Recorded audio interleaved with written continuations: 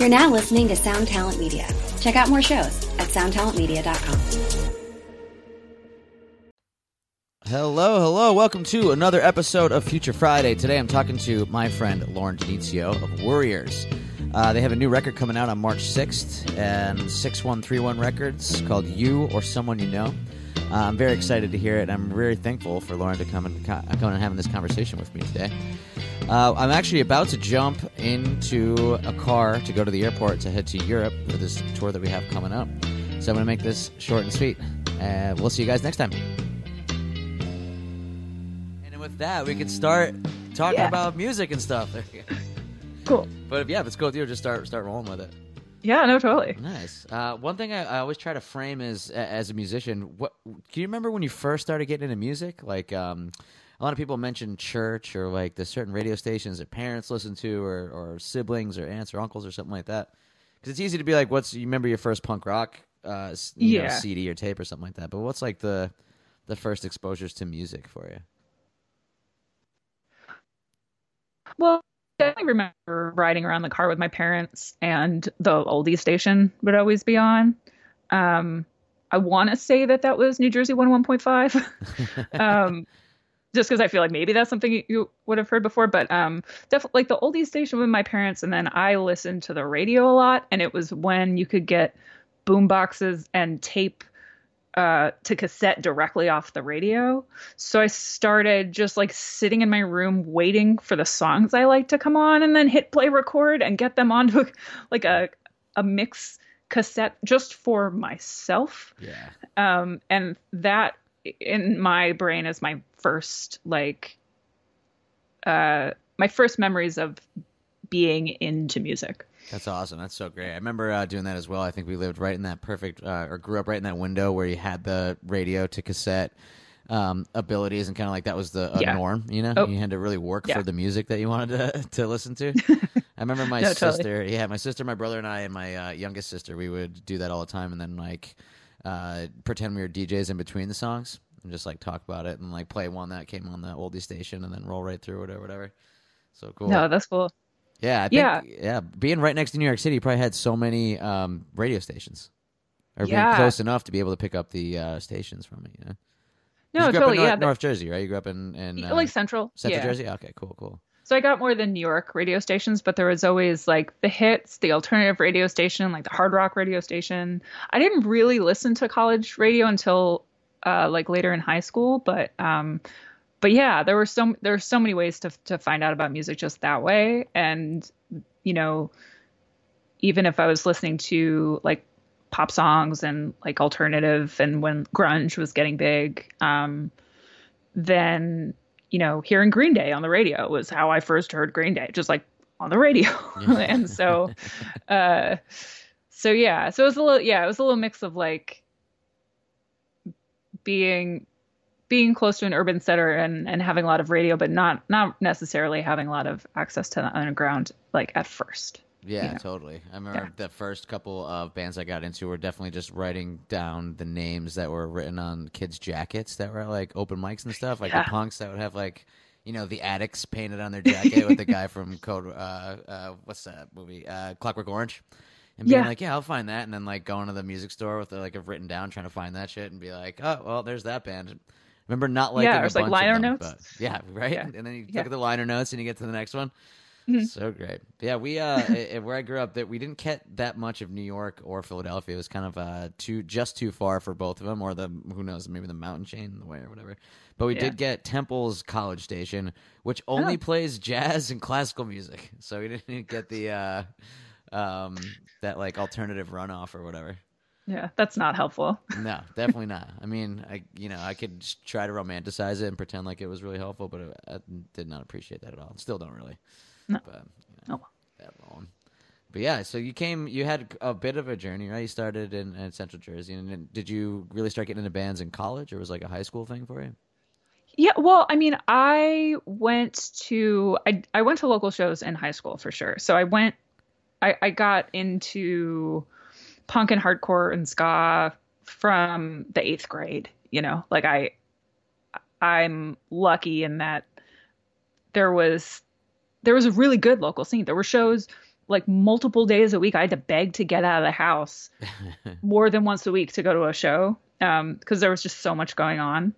It wasn't all necessarily great music looking back on it, but it was, it was really cool. But then I don't think I really, it wasn't until college that I feel like I really took a deep dive into,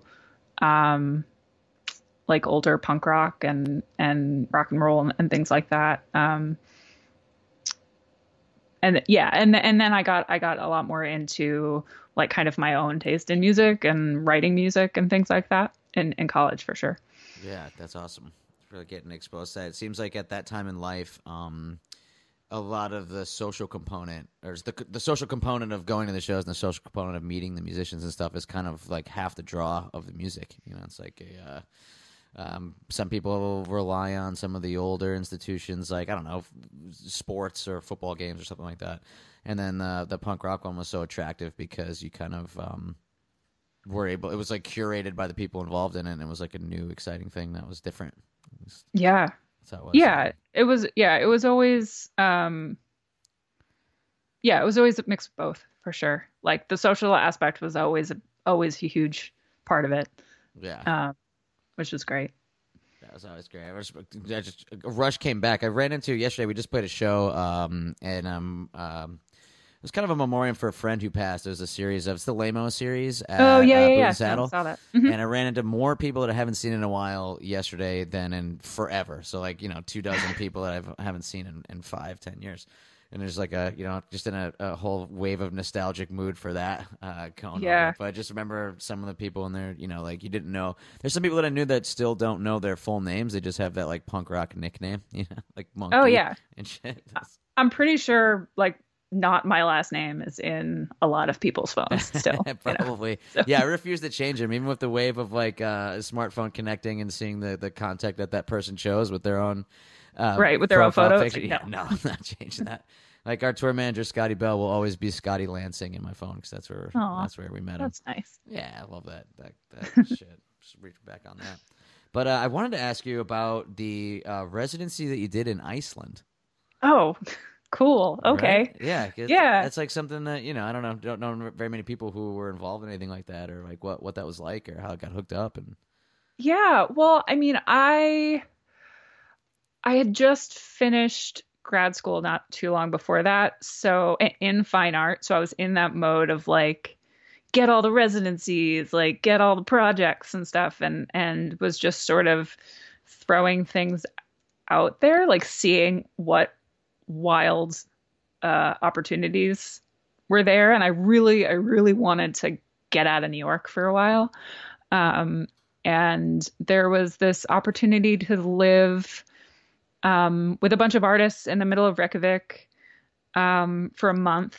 So when you refer to like an artist residency, what does that means? That you get a couple of artists together, you guys stay in the same place and bounce ideas off each other, or it's like an opportunity to kind of learn and grow from each other? Or is there like a goal in mind or something? Or is it like well, I mean, a lot of all residencies are a little bit different, but it's a way to go to another place that gives you at least studio space, if not also living space, which is what that residency was. Cool.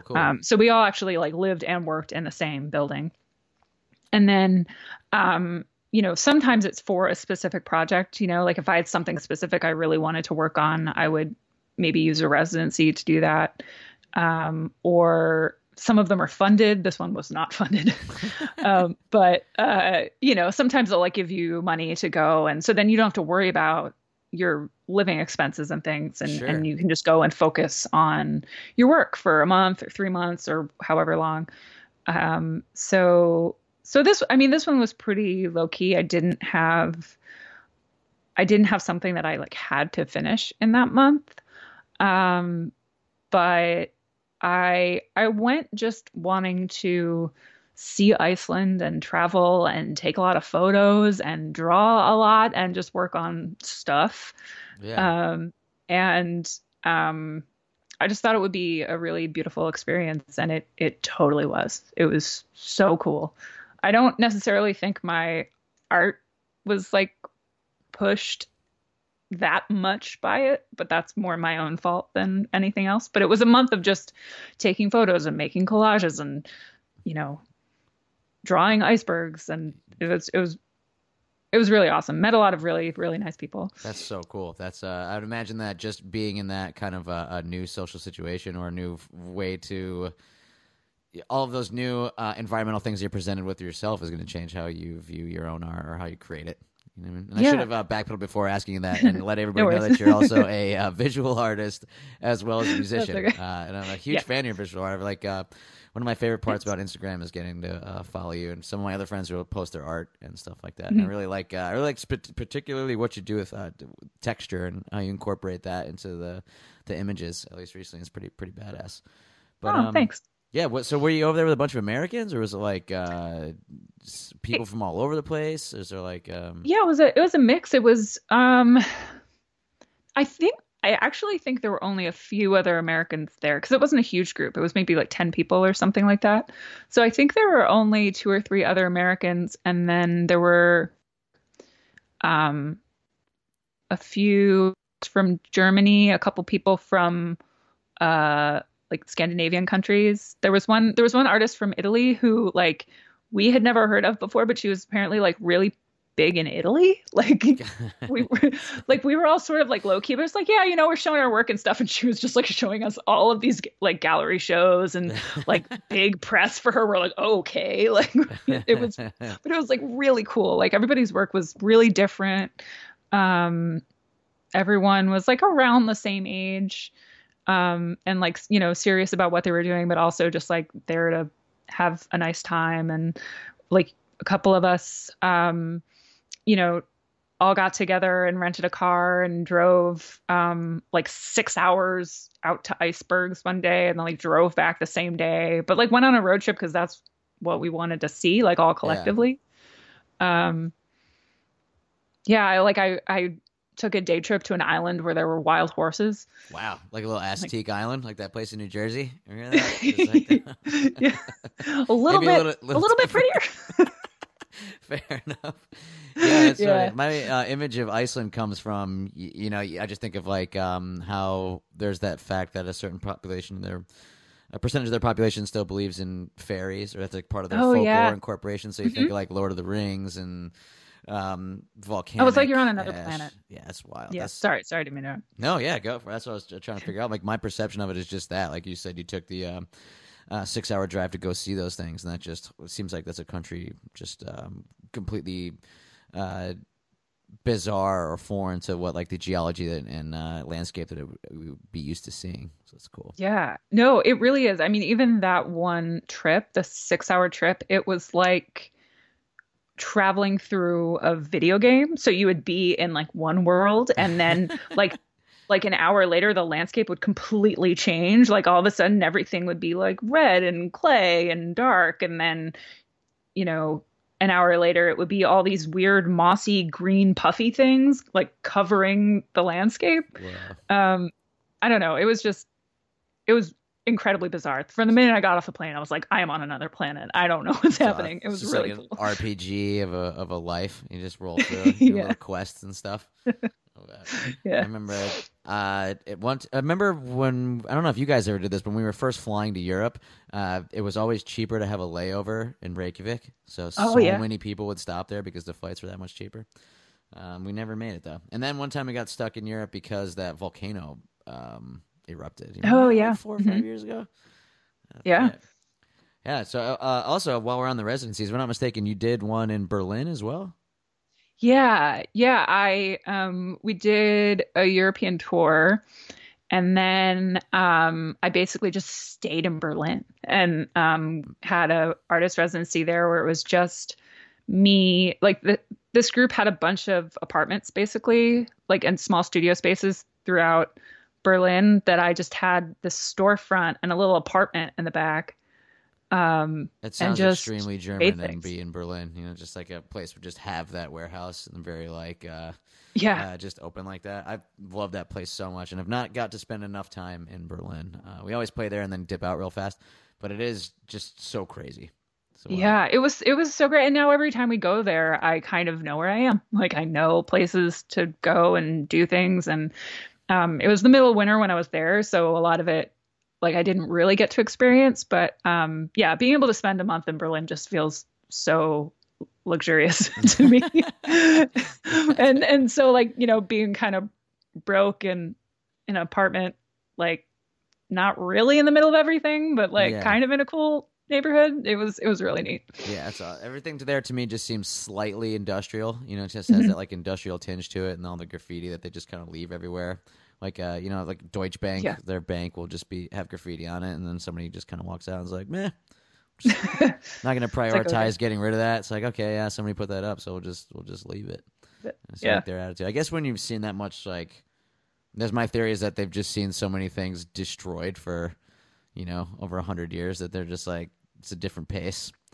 Yeah, it's like it's fine. Yeah, That's totally right. fine. Did you see a lot of the differences between what was East and West Berlin while you were there? Is there like still a like an architectural footprint, or is there any like kind of vibe or whatever? Yeah, I mean, I didn't specifically. I did go to a lot of the landmarks that are still there. Like, Checkpoint Charlie and shit.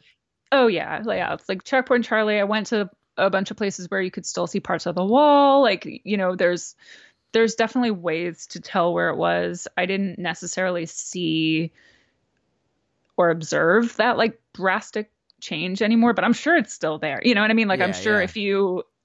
if you actually live there, like Yeah. you would pick up Actually, I on it just for remembered sure. somebody told me that the street lights are a different color or the poles are Oh, different, and that the little people that are walking to show the walking and do not walk signs. I could be completely oh, wrong with this, but I'm pretty sure that the East Berlin ones, the little stick figures wearing a hat, which that's seems to cool. be Okay, very next time I'll very look. Soviet. Yeah. Yeah. I'm gonna check. I'm actually gonna be there next week, so I'm really excited Oh, to go there you check go. that out. Yeah, I think we're gonna stop at the Ramones Museum and Oh, do, sweet. do Yeah. do the damn thing like we usually do. So Yeah. pumped for that. Text me a photo of the walk, don't walk Yeah, exactly. Or difference. I'll just text you when we're finished recording this, and after I Google it and realize that it's Yeah. completely made up, and I just am spreading false information Yeah. that I usually do. But usually, hopefully, it's harmless.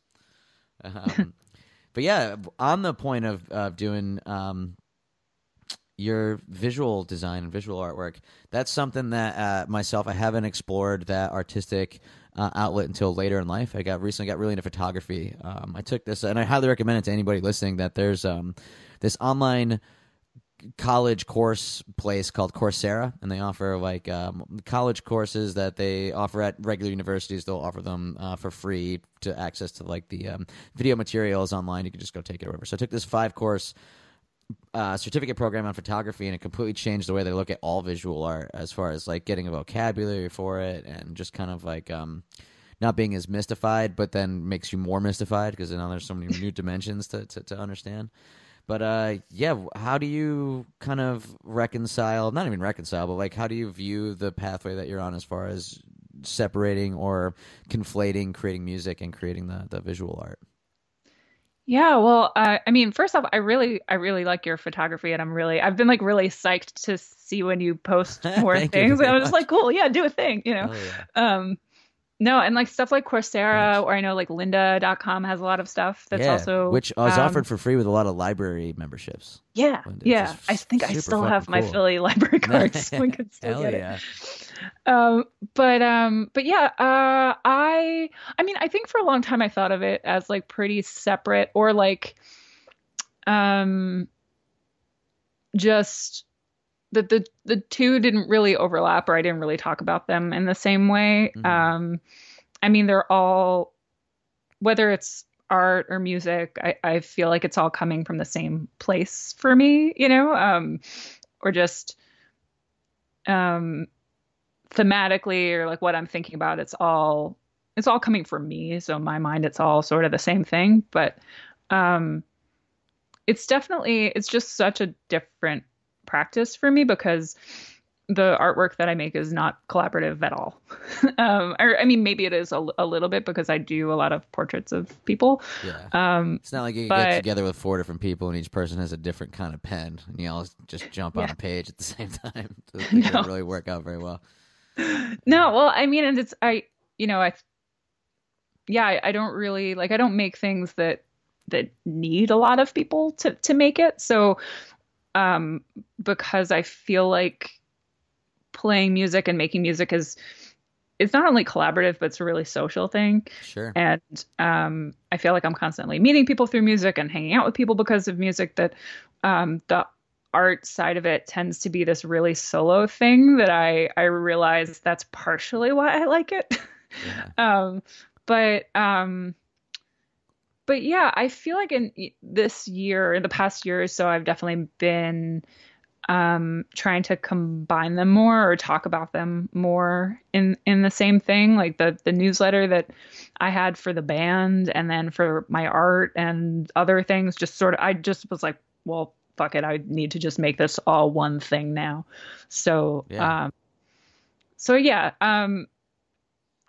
it's like I kind of just wing it. Like I don't have I should have more of a strategy, but I think that when it's like I've designed all of our album art. I make a lot of our merch and stuff. Like I feel like the visual component of the band is obviously like really directed by me, but yeah, it's just when it comes naturally, I think. Yeah, Like totally. it's just whatever happens is how that Yeah, works. I think it's interesting that you hit on and mentioned that you're incorporating the visual part with the music more, and I think that part of that might have to do with the way that our music these days is proliferated anyway, because of the tie to the social media and to how the way that people experience the music. You know, like a lot of time. I mean, Spotify, each song that you put out or a single or something is going to have a visual that's tied to it. That before you could hear on the radio or you'd hear on a mixtape or hear something like that, but now everything, since it would be streamed from another place or on your own personal stuff, that it's going to be at least in just a flash tied to whatever kind of visual component that it has with it, or whether Yeah. it's posting on Instagram or Facebook and all that kind of stuff. And it has been a cool opportunity and to be able to do some of those things, which is neat. And Yeah. yeah, Yeah. No, I mean, I think I've definitely like with our next record, it's been really fun for me uh in that thought to be able to make things that are like consistent with the record, yeah, like yeah, you don't just make the record cover and then call it a day. I have to make like 80,000 other little things to go with it. And that's yep, been really cool, that like there's so many things that like I think no one will notice or care about, but like I know yeah. like little details and stuff, and that's just really fun for me. Maybe no one will ever like pick up on that stuff, Totally, but it's just maybe like even a fun putting project. putting the mindset in that you're gonna be that particular, or the mindset in that it's all encompassing in it. I think even in like a woo woo way, kind of pushes it all in the same direction that it has like the intent behind it. Almost Yeah, like when yeah, somebody says totally. they like bake a cookie with love. Like that kind of idea that you can actually do something like that with that kind of intent. Yeah. Yeah, and I think you also touched on the idea that you kind of we mentioned just winging it with a lot of this stuff, and it feels like the more times, at least for me personally, that we write, or the more times that we are going to try to incorporate um, artwork in with the music, or what exactly that we're doing all together, it kind of are starting to, as we get older, ask some of those questions of like, how is this all framed together? Is it just like an emotional spattering of how we're feeling in the moment, then translated into music, or is there like, can there be a deeper intention? And I think there's a lot of cool opportunity to have the intention, and you can dig down into deeper layers, but it's also like, I don't know, it's a little bit scary because I don't want to lose the explosion of just like in the moment whatever. Yeah, yeah. Well, no, I mean that's something I think about a lot, and it's I feel like it's hard to find that, or for some folks anyway, to find that like maybe happy medium between just kind of off the cuff whatever you feel like writing about, and then like what you think people who listen to your band are going to want to hear or going to want to expect, and then what you're going to want to look back on and have to show for it or Yeah. something, like thinking about that like bigger picture with it Yeah, also. totally. um so yeah, it's a lot to juggle, but I kind of really like it. Yeah, Like I definitely. really, or especially like this, like we'll have three LPs and an EP and 2 7-inches. And when I started the band, I wasn't ever thinking about it like that. Like I didn't like I didn't know if it was going to be a long-term thing. I didn't know if it was going to be even a band that did an LP, you know. And you know, it's like for you guys especially also to like look at a bunch of records and be like, okay, like there's like there's an arc to this, you know, that you probably weren't planning from day one or anything, but not even close. It was like you did this because that was the only thing because you felt like you had to do it in that moment, and because you were kind of like seeing what other people were doing, and you're like, oh, I want to live like that, and you copy them, and then you have your own thing, and it's just. Yeah, we actually, Eric last night, because we did that show and it was super fun to play. We played like 15 songs that we haven't played in many, many years. And then at the end of it, we were like, yo, wouldn't that be fucking awesome if we played like, we played 4 shows over a weekend and we just played like 100 songs, and then we were joking. And then we realized that we actually have 88 or 89 songs. And I never would have thought that in a million years from going back to like writing, you know, loud acoustic songs in an old basement in Scranton, that we would come up with 88 songs and then put them out. Pretty wild. Yeah, that's awesome. Yeah. I love that feeling. Yeah, it's pretty crazy feeling. And speaking of, you're right on the cusp now. You guys are putting out a record. When does it come out? Yeah, it comes out March 6th. March 6th. All right, so you said March 5th? Or March 6th. 6th, cool. 6th, yeah. And so right now you're dancing in the land of like waiting for it to be released. Everything's in place. It's at the plant, you know, I'm sure, or you may have a copy of it already. That's you know, that's a unique place to be in for sure. That is, definitely unique to making art like that. You finish this thing, you can't wait to share it with everybody, and now you're just like kind of thinking on it and waiting for it. So, yeah. Get to sit and be really I'm so impatient, like so impatient. I'm just like, but yeah, it's like we put out 1 song so far, and people seem to be into it, so that's rad. I feel good about that. I'm really excited for folks to get to hear the whole thing. So psyched. Yeah, I'm really excited to hear it too. You guys gonna tour right after with it? Yeah, well, so it comes out March 6th, and then I think the first show is the 12th, and we're doing a tour with Brian Fallon and Justin Townes Earl. That's incredible. That's going to be so awesome. Yeah. Are you going through Philly? We're not, which was not my choice. Of course. Yeah. But we're playing, I think the closest we're playing is a couple shows in Asbury Park and then 1 show at the Queen in Delaware. Very cool. I really like that venue. Have you played at the Queen before or been down there? Yeah, well, we got to play there last year with the Bouncing Souls, and that was awesome. Yeah, and then I had been there one other time before to see the Gin Blossoms, so that was neat. Sick. Yeah, the Queen's really cool. It's I never, you know, it's only 45 minutes away or less maybe, but we never hang out down there in Delaware. I have to get on my buy something. You know, you could go down because there's no sales tax, so people will go down and buy like you know, MacBook or whatever the fuck. Yeah. But yeah, that venue was really, really cool since we played there, and but we have not been back. We actually had the last time that we played there was the time that we've made a band decision to not let people either A, propose on stage anymore, or B, come up and play any of our songs with us, because this kid had this sign up that he was like, I know, you know, this song, I can play it.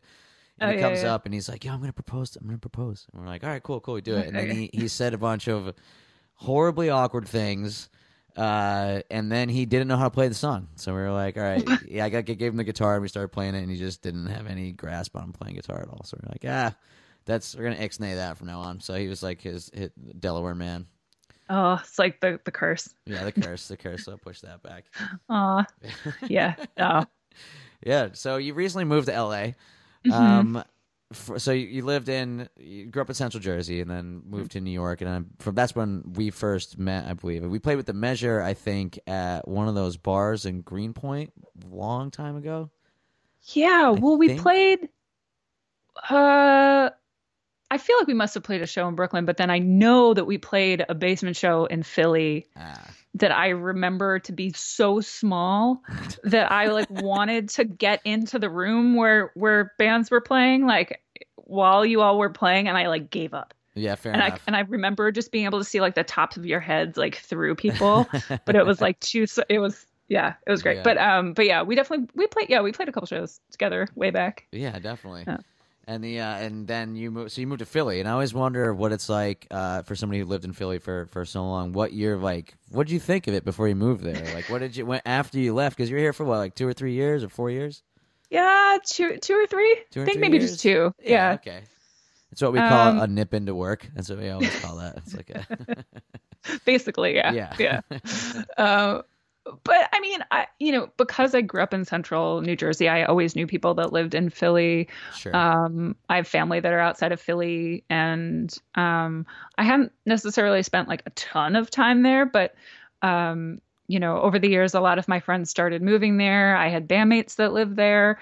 I would like just start going to more shows there because all my friends were just moving to Philly. Yeah. And I wasn't necessarily like a giant Philly fan. It was more like, oh, well, this is, it's a lot less expensive than Brooklyn. All of Exactly. my Yeah. friends are moving there. Um, you know, the music scene's all obviously awesome. And I mean, it's a small city vibe that I can totally get behind. Yeah, So, totally.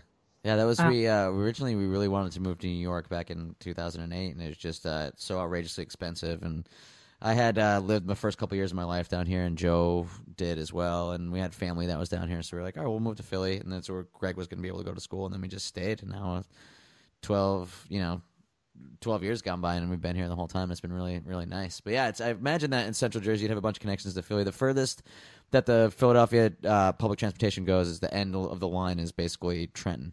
yeah. So you gotta stop right there, and then jump to the next one. Yeah, I think when we were doing all those basement shows and stuff in Philadelphia, it was like the timing with the housing crisis had happened that year, so it was kind of like no one could afford to, at least of our friends and stuff, could afford to move Yeah. to New York. And then you had all these houses, and a lot of the venues weren't that active, and it was just kind of like, all right, well, we'll just play it at your house, and that kind of just exploded. And I think that was kind of like an interesting right place, right time kind of situation for us, especially. Yeah, no, that makes a lot of sense. I mean, yeah, it's like all the shows, because I moved to Brooklyn in 2006, and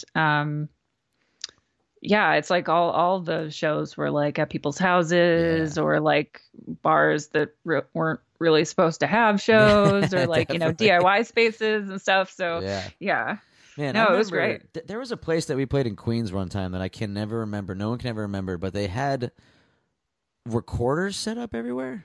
Does this ring a bell at all? It was like right on the where Queens first starts, I guess. But they were doing it in the middle of some kind of like art project. So every day when they had a show, they just had all of these microphones set up all over the house, and they would just record the entire Oh, was party that and Silent show. Barn? Maybe, does that sound familiar? Because Silent Barn was originally in Ridgewood, in Queens. Okay. Yeah. It like a giant open space basically, and there was what looked like Yeah. somebody's kitchen in the back. Yeah, and then you could like climb up. There was like a ladder that went to a roof, but it was a literal like ladder, not a Yeah. like a stairway situation or anything like it was like I a could be locked in thing. Yeah, Yeah, I could be totally wrong. But that's I mean, especially if it felt like somebody's art project. That definitely yeah, it was sounds definitely like something. I always something think, that might be Silent Barn, yeah, yeah. and to this day, I always try to think about what it would be like to hear some of those recordings because when they told us that they were Oof. recording everything, everyone spent the rest of the day, saying ridiculous things because they knew it was going to be recorded, and I can only imagine what kind of shit all my idiot friends said in 2010. Yeah. Maybe It's like better if everyone the- wants those recordings like destroyed Yeah, maybe it'd be immediately. better if they just stay gone forever. That would be much better for everyone involved, I think. Yeah, but yeah. So since you left Philadelphia, now you're in Los Angeles, and how's that going? I always have this view of Los Angeles, probably because of how many movies take place there, and the very much gold tinted, rose tinted, or whatever you say. For us, because of the Epitaph and all the music situations that we get in out there, it's always great shows and stuff. So I always have this like very tainted view of Los Angeles, I think, and I always wonder what it would be like like a day-to-day living there. Yeah, well, I mean,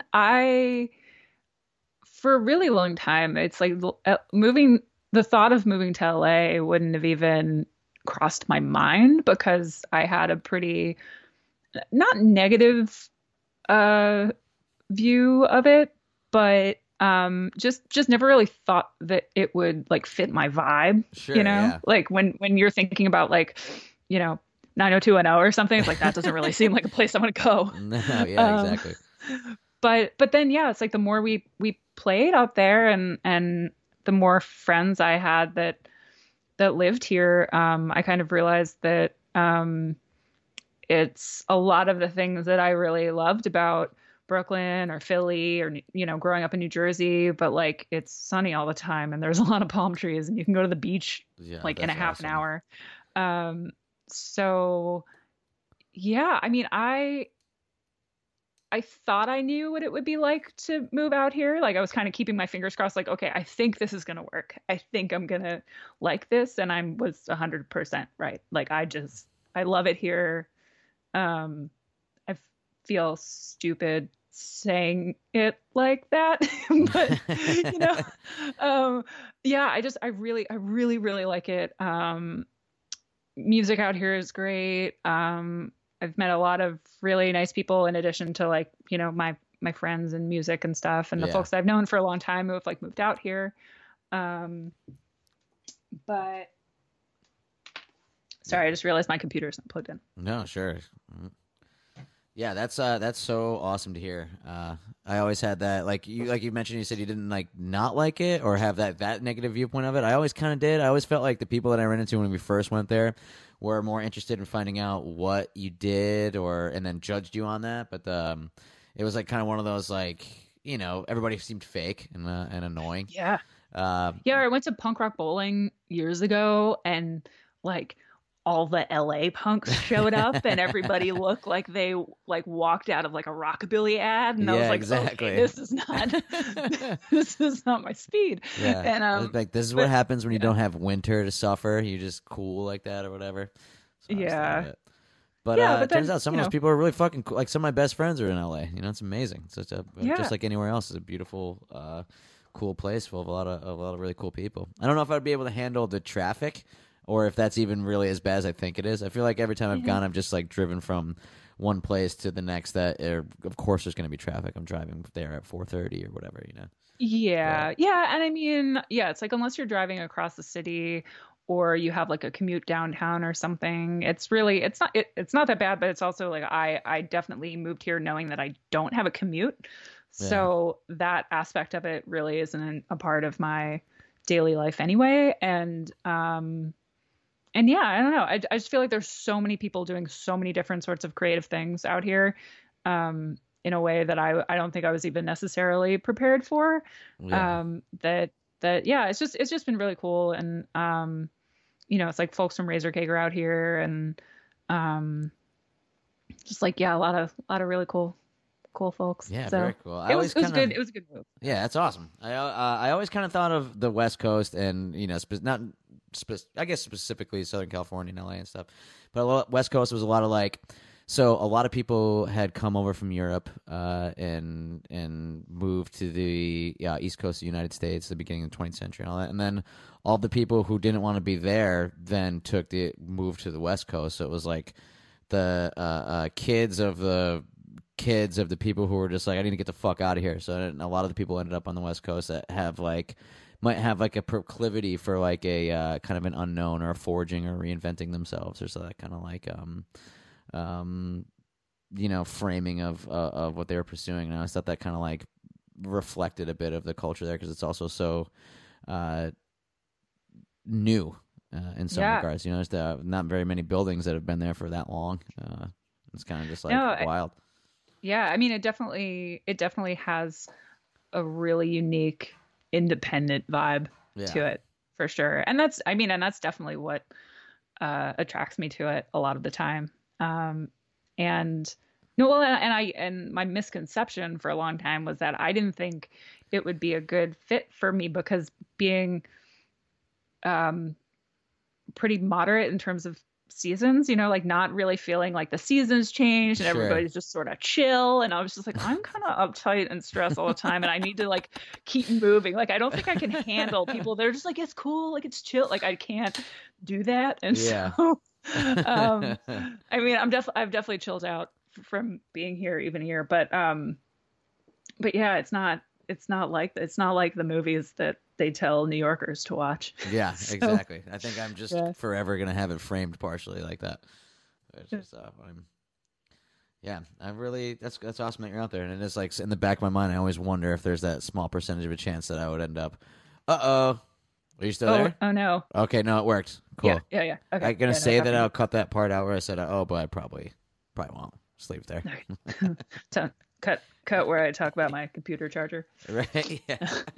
It's funny. I just had the last one of the last podcasts I just recorded was with Jose Prieto, and right around this time he was like, "I gotta get my computer charger," and we had almost the same exact interaction. So it's like Sorry. deja vu. No sweat at all.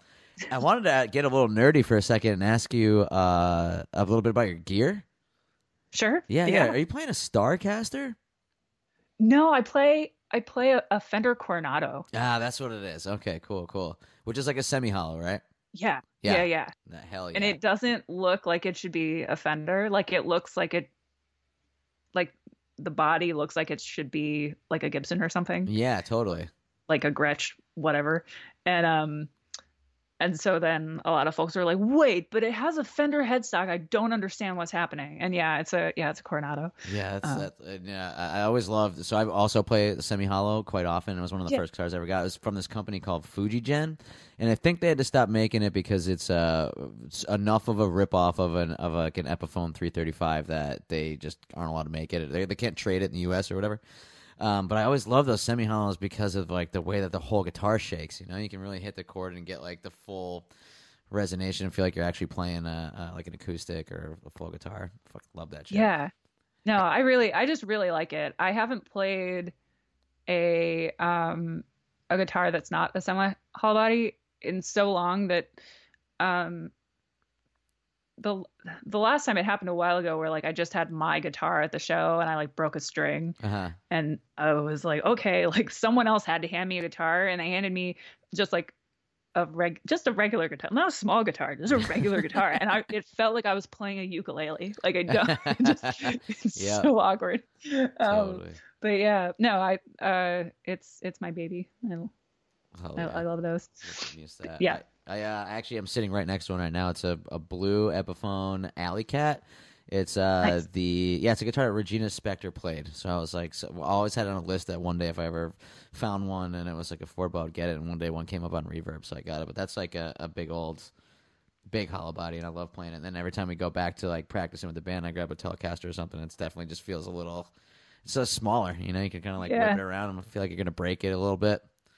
Yeah, it's like I definitely feel like then I know how much I'm relying on the amp, even though it's probably not true at all. But like I really like the resonance to it, and I think I like being able to like hear it when I'm playing it just in my room. Mm-hmm.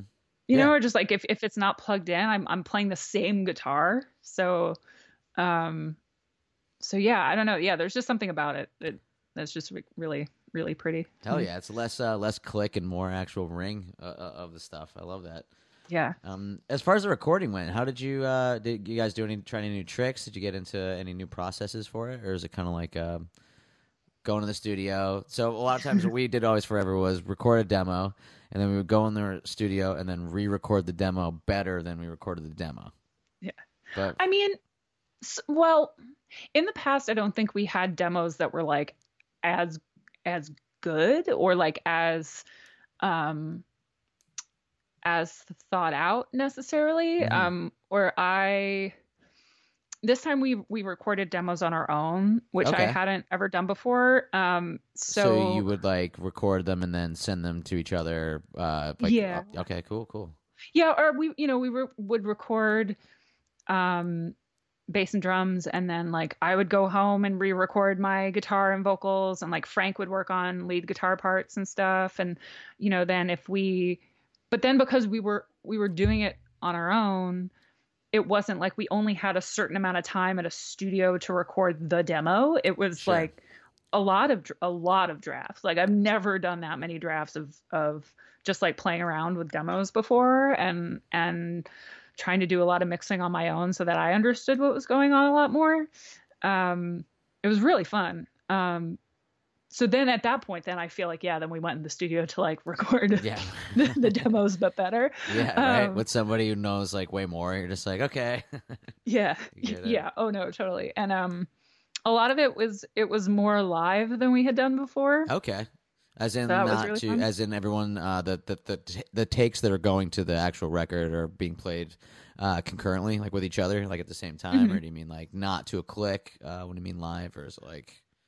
Oh yeah, no, some of it was definitely to a click. All of it may have been to a click Yeah, actually, sure, now that I sure. think about it. But yeah, it was all, we definitely played everything together. Like the first few takes of it was us together, and obviously like not all of that was kept or anything. We did plenty of overdubs and like redoing a lot of it, but I feel like a lot more of the bass was probably kept. A lot more of my rhythm guitar was kept from those takes than we had Very ever cool. really done before. Yeah. So that was really fun.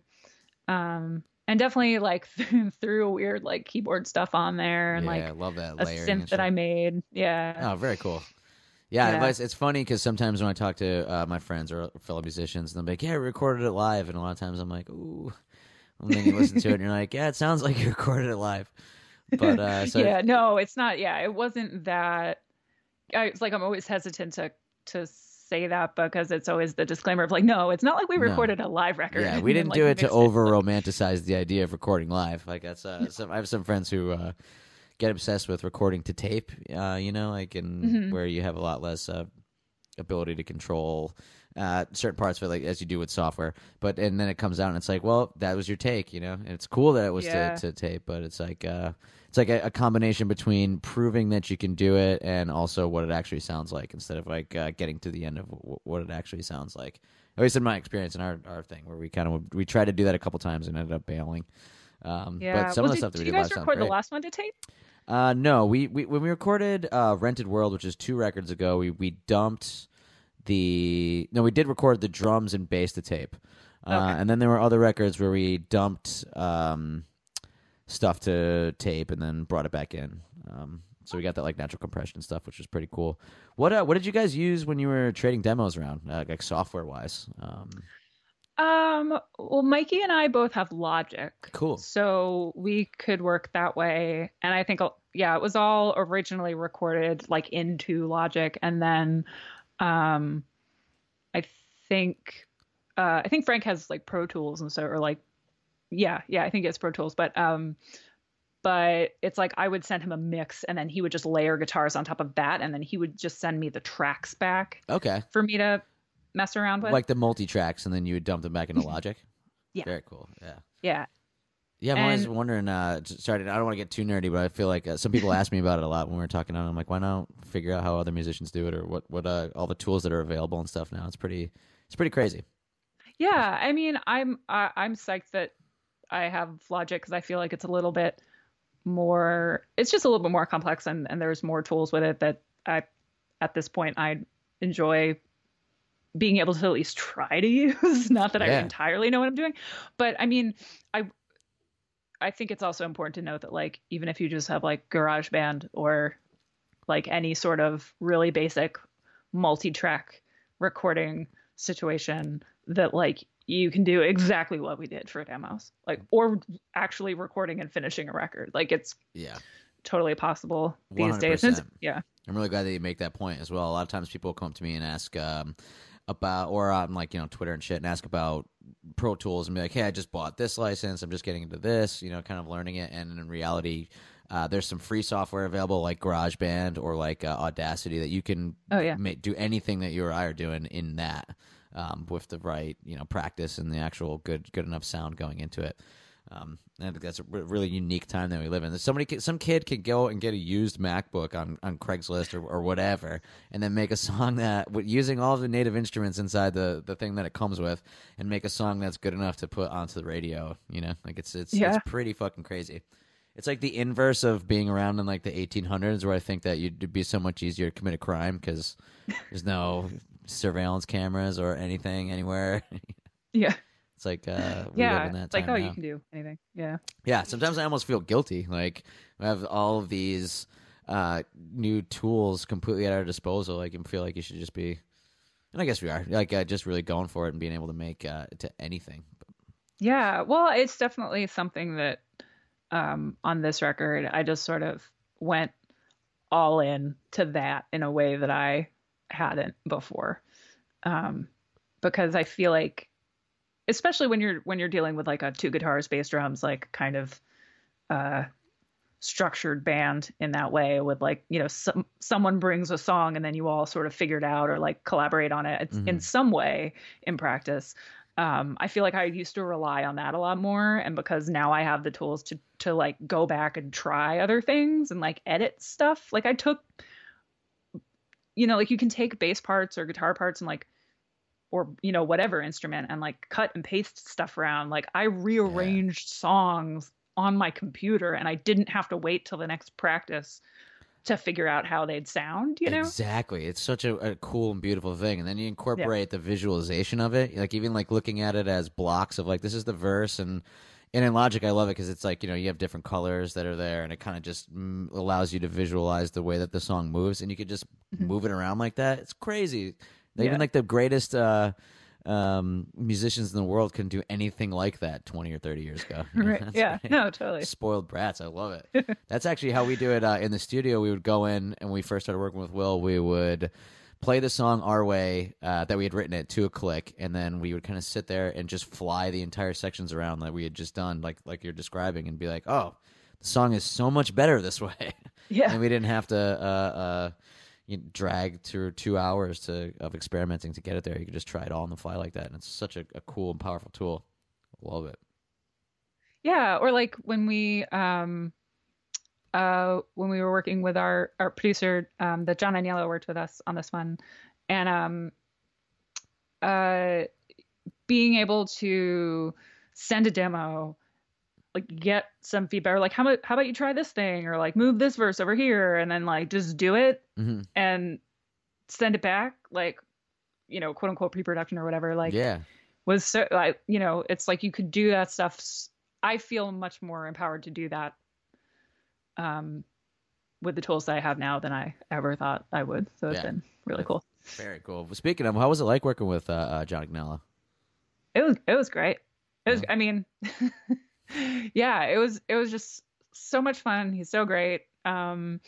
We all had a really good time and just like worked really hard on it. And it was just an honor to get to work with him. And it's one of those things where we didn't really know each other before that, you know, and it could have gone poorly, and right. you know, and it was great. And I think I've, you know, I'm kind of picky about who I work with in the studio, because I really, I don't want to be in a situation where someone is going to try to play the like, oh, I'm the experienced producer engineer card, and you don't know what you're talking about. Yeah, totally. Disagreeable in that regard. Yeah, or just like not wanting to try the things that you're trying to go for, you know? Yeah. It was really great working with somebody who was really as collaborative as he was, and supportive and encouraging, and just psyched on what we were all making. It really felt like we were all a team in it, and I think that comes through on the record. That's so great. I'm great psyched on it. Yeah, that's awesome. Yeah, because there's so many. I'm sure you know people who have them as well, like nightmare stories about working with a producer where they do what you said, you know, has like, no, I know better. I've been doing this for longer. I know the equipment, or I know what you want. That's the thing I can't stand the most. Whether like buying a T-shirt, I don't know, or somebody at the store, or you're like with a producer, somebody working creatively or collaborative. It's like, no, you want this, or you want this. It's like, no, that's not what I want. But it's crazy to think of a producer when you go in, you're at one of your most vulnerable times that you'll ever be in your life. And you're going to try to navigate all of these emotions and the project that you're working on with somebody that you don't even know. It's definitely really scary. And I think that the best producers that we've worked with, which has been all the producers we've worked with, have been very good at this. But just being able to make you feel at ease while navigating that whole process is just it's just a wild skill. You know, it's very, very. Yeah. You have to be personable in a way that is just, I don't know. How do you cut through like what it feels like years of getting to know somebody in like a couple of hours or a couple of days, and then you're next thing you know, you're making that shit together. It's pretty cool. No, it's just such a unique experience, and I wish we had another month in the studio just to hang out, like just to keep making things, Right. So yeah, it's like now I'm just like, oh, when do we get to go do that again? Right. So yeah, it's a really special thing. Yeah, that would be the dream, to just be able to have the studio and not have the timeline, expectation, budget, all the other stuff, and just be like, all right, we can actually just create something for this period of time. For me, it would be hard for me not to just fuck off and do like, things that necessarily wouldn't be worthwhile the entire time, but it would be fun. A whole lot. For sure. Yeah, I'm really excited for the record to come out. I'm really excited to hear it. I'm really excited for that tour that you guys are doing and what you have coming up. Yeah. No, hopefully we'll get to come through Philly again soon. Hell yeah. I think I'm just gonna come hang out. Yeah, you should. Yeah, absolutely should. And it was very warm last week. Now it is very, very cold. So right before I called you, actually, I tried to take the dog for a walk, and he was like, "No, I'm not going outside." But, that's fun. Right? But where can everybody check out the music and check out your artwork and stuff? Well, our website is just warriorsmusic.com, and we're all on all the streaming things. And music stuff for me is like Warriors Music at like Instagram and Twitter, but then I have my art Instagram at Lauren_Denizio.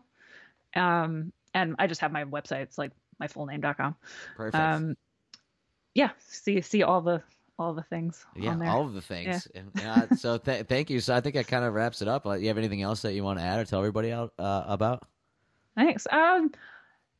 No, I think that's it. Yeah, it's like the record's out pretty soon, and we're really excited for tour. So hopefully we'll just see everybody out there. Yeah, hell yeah! Thank you so very much for doing this. I really appreciate it. Yeah, no, thanks, Tom. Oh, and I was just wanting to remember to tell everybody kind of the last time that we hung out was when we went to go see The Irishman. Oh yeah, I completely forgot about that. That was so fun.